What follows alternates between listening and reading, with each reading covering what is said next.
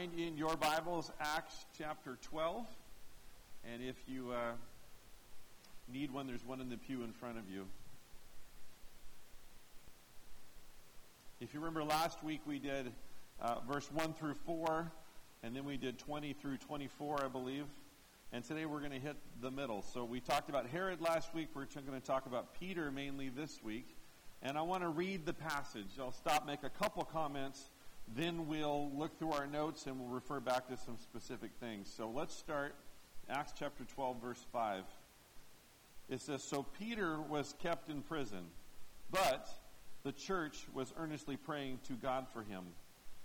The night before Herod was to bring him to trial," and I'll remind you the purpose of the trial was to execute him, okay? "Peter was sleeping between two soldiers, bound with two chains, and sentries stood guard at the entrance." Remember, there were 16 soldiers in all guarding him. "Suddenly, an angel of the Lord appeared, and a light shone in the cell. He struck Peter on the side and woke him up. 'Quick, get up,' he said, and the chains fell off Peter's wrists. Then the angel said to him, 'Put on your clothes and sandals.' And Peter did so. 'Wrap your cloak around you and follow me,' the angel told him. Peter followed him out of the prison, but he had no idea that what the angel was doing was really happening. He thought he was seeing a vision. They passed the first and second guards and came to the iron gate leading to the city. It opened for them by itself, and they went through it. When they had walked the length of one street, suddenly the angel left him. Then Peter came to himself and said, 'Now I know without a doubt that the Lord has sent his angel and rescued me from Herod's clutches and from everything the Jewish people were hoping would happen.' When this had dawned on him, he went to the house of Mary, the mother of John, also called Mark, where many people had gathered and were praying. Peter knocked on the outer entrance, and a servant named Rhoda came to answer the door. When she recognized Peter's voice, she was so overjoyed she ran back without opening it and exclaimed, 'Peter's at the door.' 'You're out of your mind,' they told her. When she kept insisting that it was not so, they said it must be his angel. But Peter kept on knocking, and when they opened the door and saw him, they were astonished. Peter motioned with his hand for them to be quiet and described how the Lord had brought him out of prison. 'Tell James and the other brothers and sisters about this.' Now I want to remind you, this is James, who was the half-brother of Jesus, who was now heading up the Jerusalem church. 'Tell others about this,' he said, and then he left for another place. In the morning there was no small commotion among the soldiers as to what had become of Peter. After Herod had a thorough search made for him and did not find him, he cross-examined the guards and ordered that they be executed." And that's where we'll stop today. So we have a narrative of an event that happened, and, kind of like when last week James dying wasn't the focal point, Peter being in prison isn't necessarily the focal point, it's the context. It's the context of what happened and what we're supposed to see here. So we're just going to work through the notes. I'm going to point things out as we go from the passage, and we'll see what we can learn today, a variety of topics. So number one in your notes, I want to remind you that you should always take time to notice the little words in Scripture. Oftentimes we read the Bible with the goal of finishing our allotted reading for the day, or getting to a certain point, or getting my time in, which is not bad. Okay, I don't want to put that down. We do need to set goals. We do need to set aside time, and sometimes in order to build the habit, we need those things. But as we read, it's better to read fewer verses and get more out of them than it is to read a lot of verses but miss what's there. So in a slow, careful reading of this passage, a few small words stand out to me. So in your notes from verse 5, there's the word "so," and then there's the word "but." Well, "so" is kind of like a "therefore," and it's like as in reference to what we've just talked about. This happened. Well, what did we just talk about? James was executed. A bunch of people were arrested. That made everyone so happy that Herod, on his own, then arrested Peter, and he intended to kill him. And he says, "So Peter was in prison. Seems like kind of a letdown statement, right? We don't know how he felt. We don't know about any conversations. We don't know if he had any visitors. We don't know how many days he was there. We just know that he was arrested on the Festival of Unleavened Bread, and he was going to go on trial after Passover. So there's some time there, but we don't know exactly how much time. We don't know many details at all. It just says, so Peter was in prison. Like, duh, he was arrested, so he's in prison. That's kind of what we got there. And that tells us that's not the main point here. This is not the thing we're supposed to focus on. I think back to sermons I've heard on this passage and how many sermons I've heard that focused on Rhoda and how she missed an opportunity or didn't recognize Peter's voice and how the people didn't believe her. And that's not the point either. It's all context that we need to get the main idea. We'll get to the main idea. So it says, so Peter was kept in prison. Then there's the but. But is a huge word in the Bible. It's a great word in the Bible. It means things are changing. It means we need to pay attention. We need to notice what's happening next. So Peter was kept in prison. Remember, he's kept there so he could go take part in a fake trial so he can be executed. So Peter's kept in prison, but the balancing factor, the thing that's going to make the difference, the thing we need to take note of, the church was earnestly praying to God for him. Now, we'll talk about what that means in a minute, but I just want you to see the but there. If you miss the but, you miss the point. Pay attention to the small words. Don't just move over them. What are they there for? They're there for a reason. The next word I want you to notice is in verse 6. It's sleeping. Now, we have enough context to realize that sleeping is not the normal response. Okay? One of Peter's best friends has recently been executed. Everybody thought it was great. The Jewish leaders thought it was great. The Jewish people thought it was great. Herod thought it was great. Matter of fact, Herod thought it was so great that he arrested Peter and intended to do the same thing to him. So Peter's in prison. I'm sure he has word that, after the Passover, it's going to be a trial. And he could count days. He knew it was tomorrow. The guards were probably talking to him. The guards were probably mocking him. They were probably trying to ruffle him. So here's Peter chained to two guards sitting in prison. Tomorrow is trial day and probably execution day. And what's he doing? He's sleeping. I thought about this, and I'm like, that's my new goal. When stuff is that bad, I want to be able to sleep. Now, he not only was sleeping, he slept so peacefully that the next word I want you to notice is in verse 7. It says, the angel struck Peter on the side. Now the angel made his usual entrance. He appeared in the room. A bright light shone. Probably the only Peter could have seen, because it didn't disturb any of the soldiers. But this bright light shone, and usually when an angel shows up and the bright light shines, people awake, people get frightened, all this stuff. Peter just kept sleeping. He wasn't sleeping lightly. He was sleeping deeply. And the angel had to strike him. Now, this is humorous to me, because I just picture the angel. We all have our grand entrance plan sometimes.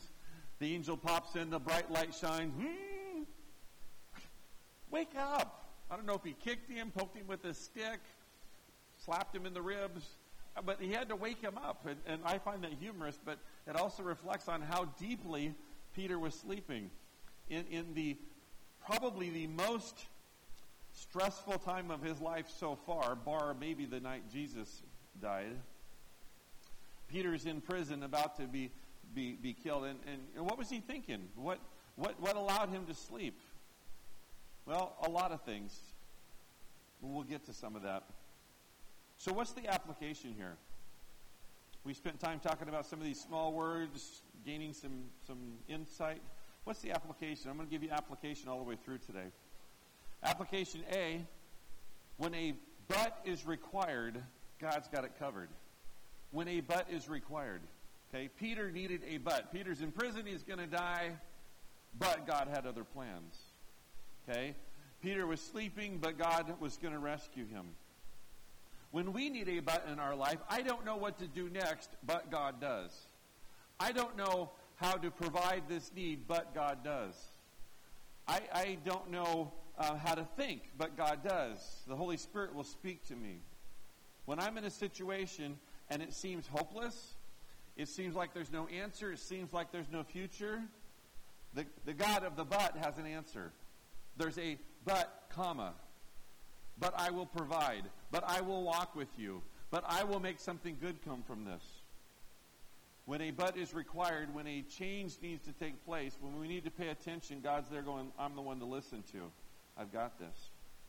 B, we too can sleep when the enemy is attacking. I told you this is my new goal. I mean, I sleep pretty well, so I feel good about this.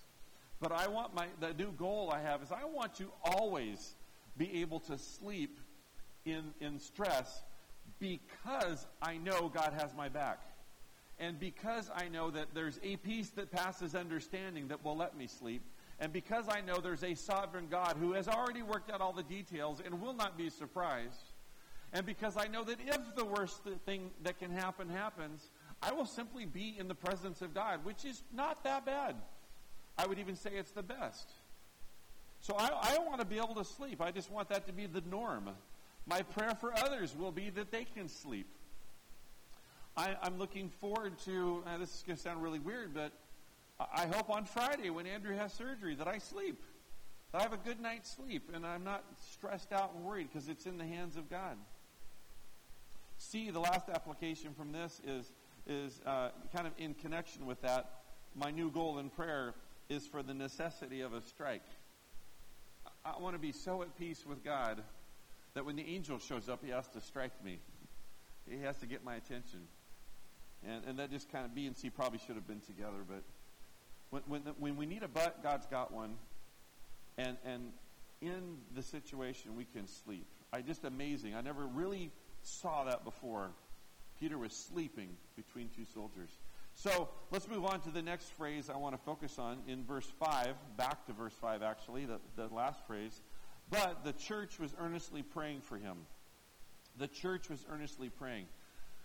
I want you to see the picture here. I think this is one of the big pictures we're supposed to get. The difference in the situation, one of the differences, one of the factors we're supposed to take note of is that the church was praying earnestly. And I want to tell you that I have learned from experience, and I believe the Bible teaches it, that there is power in the prayers of the church. And I put the church in parentheses because I mean the church. There is power in the prayer of the local church. That's why we have corporate prayer. There's power in the prayer of the greater church. I put these three things down here as an example. Many of you know this, our daughter's story. She, at 15 years old, had a little tumor the size of a eraser, but was located in the middle of her brain on the pituitary gland. That was sort of freaky. Okay, when that ended, she developed an eating disorder. They were very much connected, the two things, and she had to go into treatment. And I was thinking about how to describe the desperation in the situation. And this is what kept coming to mind, so I don't know if this will make sense to you or not. But it's as if we sat down at a table with death to discuss the future. That's how it was. But the peace that passes understanding kicked death out of the conversation and said, I'm here for you no matter what happens. And when we faced that situation, I want you to know we called every living and breathing Christian we knew and said, pray for us. Pray for our daughter. Every church we'd ever served at, every Christian we have an address for, every family member that was available, pray. And we had people praying all over the country. And I believe that made a difference. It made a difference in a lot of ways and a lot of things. And I don't know what would have happened if they weren't praying, but I do not discount the fact that they were praying. Andrew now has cancer. We took a similar approach. Our old church in Winlock is praying. A friend's church in Winlock is praying. Family members are praying. Their churches are praying. Andrew's church is praying. Andrew's old church is praying. We appreciate those prayers. We went to the annual enrichment conference, and the pastors there prayed for us, prayed for Andrew. There's power in the prayers of the church. When we get together and pray, there's power there. I believe in it. I count on it. That's why we stop for this little short prayer every Sunday. Because these little short prayers prayed together make a difference. And I want to emphasize that. I don't want you to miss that. That may be the very thing you need to leave home with today. They use the word earnestly. Earnestly, a couple definitions. Number one, resulting from or showing sincere and intense conviction. Like, I'm going to God seriously. I'm going to God and I'm like, I have something very important to discuss with you. I'm going to tell you what I want, and then I'm going to give you permission to do what you want. That's the kind of prayer we're talking about. A second definition, to a greater extent or more intensely than before. I'm going to pray more intensely about this, earnestly. Okay? C, under the church prayed earnestly, many people had gathered and were praying. This was in a house. This wasn't the whole church. This was a small group. A small group had gathered. They were representing the church, beings that they had no idea when Peter was going to be released or executed, but they knew it was coming quickly. The earnestness of the situation brought them together, and they prayed more diligently. Okay, what's the application from this? Number one, or A in your notes, never hesitate to call on the church to pray. Never hesitate. Don't say, well, I need to wait till it's a bigger deal. Or, I need to wait till after I see the doctor. Or, I'm embarrassed about the situation. I'll just keep it between me and God. Don't do that. Don't hesitate to call on the church. The church can pray. The church, there may be people in the church that know exactly how to pray when you don't know how to pray, because they have previously gone through a situation. There are people in the church who will pray for you daily and sometimes hourly because that's their gift. And others may not have that gift, but others will join as well. Never hesitate. B, when asked, apply earnestness appropriately. Wasn't it nice of me not to make you write the word earnestness in the notes? But we apply earnestness appropriately. So, when someone says, hey, I'm going to go to the doctor, I'm going to get this thing checked out, don't know what it is, trying not to worry. Well, we pray at a level appropriate with the request. That probably doesn't require an all-night prayer meeting. I mean, honestly. We take it before God. He hears our prayers. He brings it to our heart again sometime later. We pray again. We take it as it comes, and we pray for that kind of thing. But they found something, there's going to be a biopsy, or they did the biopsy, there's going to be surgery, or there's going to be some treatment. Now the earnestness increases because the need has increased, right? We increase the prayer based on what's happening. So we pray appropriately. I don't want to put the pressure on you that a smaller request doesn't need the full earnestness, but we need to recognize that the greater requests do. So-and-so is dying and they're not saved. That's a very earnest request. Okay? So-and-so's dying, they are saved. Less earnest, a different request.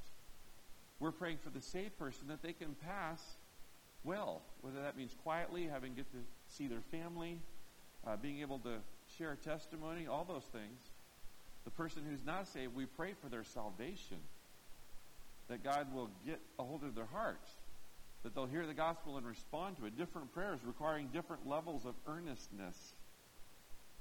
There's an application for you. C, always get your small groups involved in your needs. Monday morning men's group, we pray together. Wednesday night group, we pray together. Ladies, they pray together Wednesday morning and Wednesday night. Small groups that you're a part of, pray together. You know who will pray best for you? The people that know you the best. You know who knows you best? The people you small group with. The people you communicate with more often. The people you spend more time with. Maybe you have a small group that just shares prayer requests. You have an agreement that, hey, we're going to share requests with each other. We're going to pray for one another. And we're going to check in later. That's great. Whatever your small group is, however it consists, always take your needs to your group. So don't hesitate to call on the church. When called upon, apply an appropriate amount of earnestness, and then always involve your small group. That's the power of a praying church. And the church prayed earnestly. Number 3 in your notes on the other side, I want to talk about John Mark. We've talked about John Mark before because this is a guy that wrote the book of Mark. And we studied the book of Mark, and maybe you were here, maybe you weren't, but I want to review some things about John Mark. They're in your notes. Okay, it just says John Mark. And by the way, I want to read this again, verse 12. I got to turn my page the right direction. It says, when this had dawned on him, he went to the house of Mary, the mother of John. This is John who lives with his mom. That's how he's introduced. This is John. We call him Mark. He lives with his mom. That's where Peter went. That's John Mark. So nothing we're really supposed to gain from that now except that we have the mention of his name. I want to take it farther. In your notes, John Mark is the future disappointment to Paul on his first missionary journey. If you read Acts 15, it's noted there. You read about them getting ready for their second missionary journey, and Barnabas says, hey, let's take John Mark. Paul says, no way, Jose. He ain't going. He abandoned us the first time. He's not dependable. I don't want him at all. He's not going. And at this point in time, I don't remember which journey it was exactly, but at this point in time, Paul and Barnabas split up. And Barnabas went on a journey with Mark, and Paul teamed up with Silas. Like he was so not going to take John Mark that his plans changed and his partner changed. That's how much of a disappointment John Mark was to Paul at the time. But B, John Mark was a future asset and close friend of Paul. By the time we get to 2 Timothy, Paul says, hey, send Mark. I need him. He can be of service to me. The relationship had been restored. Paul missed him and wanted him. He says, send Mark to me. So he was a disappointment, then he was an asset, and then C, he was a future partner in ministry with Peter. He ministered with Peter and became the author of the Gospel of Mark. It's important to put those together because the Gospel of Mark is Peter's gospel. Mark wrote down Peter's account of Jesus' life. So that's who John Mark is. He's a kid living with his mom here. In a little while, he's a big disappointment because he quit. Whether he got homesick or discouraged or tired, whatever, he quit, went home. Later, he's an asset and a friend of Paul. Then he's a ministry partner of Peter, and he wrote the Gospel of Mark. What's the application? A, future you does not have to look like past you. Good news, huh? Future you does not have to look like past you. Whoever you were before you got saved, or whoever you were before you matured in Christ, or whoever you were before you learned the last lesson, it does not dictate who you will be. What you learn will dictate who you will be. How much you depend on Christ will dictate who you will be. You will be who God raises you up to be. And so often we are tempted to look at who someone was or what someone did and say, no, they're not worthy, they're not ready, they're not capable. No, you can't. When we should be looking at who they are and who they've become and who God wants them to be and say, yeah, let's do that. Your future you does not have to look like your past you. That's really good news, and it should be an encouragement. Philippians 1:6 says, he who began a good work in you will carry it on to completion until the day of Christ Jesus. I believe this is a statement of fact that God will grow you in Christ. We can go willingly, or we can be drug along through the process. Willingly sounds a lot better to me, right? And I think John Mark could have gone home and pouted, and then when Paul didn't want him, could have gone, well, I'm done for long, I'm just whatever, I can't do anything. Nobody likes me, I'm just stuck here. But he didn't. He continued to grow. I hope he did it on his own accord, but God grew him nevertheless. We will grow. We will progress. We will become who God wants us to be. When it says until the day of Christ Jesus, that's either the rapture or your death. The day of Christ Jesus in this sense is the day you meet God. And you will continue to grow until the day you meet God. And on the day you meet God, you will be complete in your growth. The end will just be there because you're in the presence of God. The future you does not have to look like the past you. It's not dependent on that. There's your application. Number 4, the phrase in verse 24. We ended last week with this. We're going to end this week with this. It says, but the word of God continued to spread and flourish. And I want to say it like this. So A through D are all one statement, really. Okay? The word of God continued to spread and flourish, not despite of James' death, but because of James' death. Not despite of Peter's arrest and escape, but because of Peter's arrest and escape. Not despite Herod's persecution, but because of Herod's persecution. And not despite Herod's strange death, but because of Herod's strange death. All of these things work together to accomplish God's plan. These were not things God had to work around. He did not have to create mechanisms to resolve these situations so he could continue to work. This didn't slow him down by a day. This was all part of God's plan. He either allowed it or caused it because he was going to use it. Okay? It's not that God worked anyway, but it's that God worked in and through, according to his will, according to his sovereignty, to accomplish the things he would accomplish. And these set of circumstances created another wave of people leaving Jerusalem and going out to serve. I believe it also pushed Peter out as James was now in charge and Peter's on the chopping block, and I think he did a little Samaritan or Gentile tour until the heat wore off and he could come back into town. God accomplished a lot of things, but it says the Word of God continued to spread and flourish, telling us God's in charge, he's doing what he's doing. What's the application? A, nothing is bad news in the hand of God. It might feel like bad news to us. You may even be able to argue that it is actually bad news to us, but it is not bad news to God. Bad news is unexpected news. Bad news is news that you don't know the answer to. Bad news is news that you don't know if you can handle. God expects it, he can handle it, and he knows the future. It's not bad news to him. Nothing is bad news to God. And that, my friend, is really good news to us. Nothing is bad news to God. He is not caught off guard. He is not surprised. Romans 8:28-30 says, and we know that in all things God works. In all things God works. Here's our favorite part. For those who love him, who have been called according to his purpose. For those God foreknew, he also predestined to be conformed to the image of his Son. Here's the second part that you need to notice.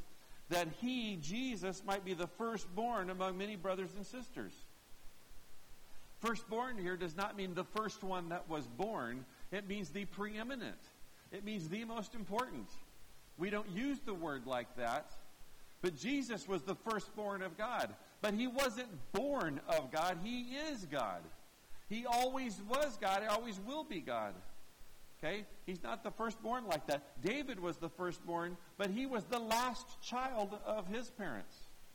This firstborn means the most important, the preeminent, the chosen, if you will. So God works for the good of those who love him in all things, so that Jesus may be seen as the most important. Jesus may be lifted up as the preeminent. That Jesus may be put on display. So God works in our life so Jesus can be seen by others. Doesn't that totally fit everything we ever talk about? Isn't it totally fit with Scripture?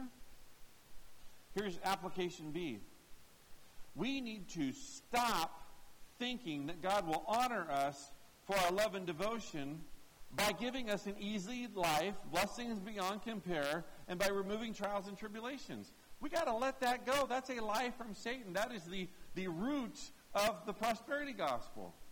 That is the flourishing of the prosperity gospel. And we can easily spot it in the big picture, but it creeps in even to our own thought processes. Because there are blessings, and we do like to focus on them, and we should focus on them. We should look to see where God is working. We should look for answers to prayer. But we need to stop thinking that life is going to be peaches and cream because we're Christians. Look around, folks. It's not. But how much better is life going through the trial with Christ? That's our great reward. It's not the removal. It's God going through it with us. And so, see the opposite. We need to start realizing that God is honoring us when he deems us worthy to go through a trial or tribulation. When we go through something, as a believer, God's saying, hey, I'm going to walk through this with you, and you're going to do well, and others are going to watch, and I'm going to be glorified. You're going through this trial so that I can be glorified. You get to be my servant. You get to be my tool. for the purpose of honoring God and accomplishing His will through us. I need to start recognizing that there's a plus side to my trials, my tribulations, my suffering, my persecution. There's a plus side. God has deemed me worthy. God has deemed me worthy to represent Him in this trial. He plans to grow me through this trial to represent Him more in some other place. There is a greater future for me in the kingdom of God because I'm going through this. I'm getting a promotion. I'm being used. It's an honor. God is saying, I choose you to do this and to be my witness. So we need to let go of the idea that everything's going to be peachy keen and there's no reason to be upset about anything because it's all great. We need to realize that Jesus said, you live in a world full of trouble, you should expect some. He said, they persecuted me, they're going to persecute you. He said, they hate me, they're going to hate you. So we shouldn't expect it all to be great. But Peter considered it an honor to be martyred for Christ. So did the other apostles. So when God chooses you to suffer on His behalf, to go through a trial, a tribulation, or even a persecution, when God chooses you, do you know that puts you in the company of the apostles?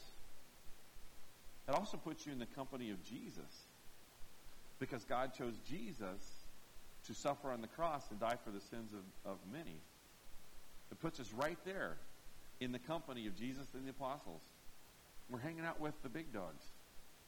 Right? That's an encouragement. We need to have that focus. Because otherwise it's going to ruin us. Right? So, this narrative, this story that's here, so many things we can look at, so many applications we can make. I don't have time to review them again, but you can look at them in your notes. I'm just going to pray that God really just solidifies one of these things or two of these things in our heart, and we can take them home with us and put them to practice. Let's pray. Father, it's exactly what I pray for. Holy Spirit, work in our hearts and minds and make one or two of these things so clearly evident in our lives that we respond, that we let you be God. We trust you. We praise you because of everything. That the songs we sing are reality in our life. That we trust you in the good and the bad. We praise you in the good and the bad. And we believe that you have a greater purpose in mind, and we're okay to let you be in charge. Father, help us to not let our past define our future. And help us not to miss the small things in Scripture that teach us such big lessons. Be with us through the day. I pray that you'd fill us up for second service and let this message again speak to our hearts. In your Son's name, amen.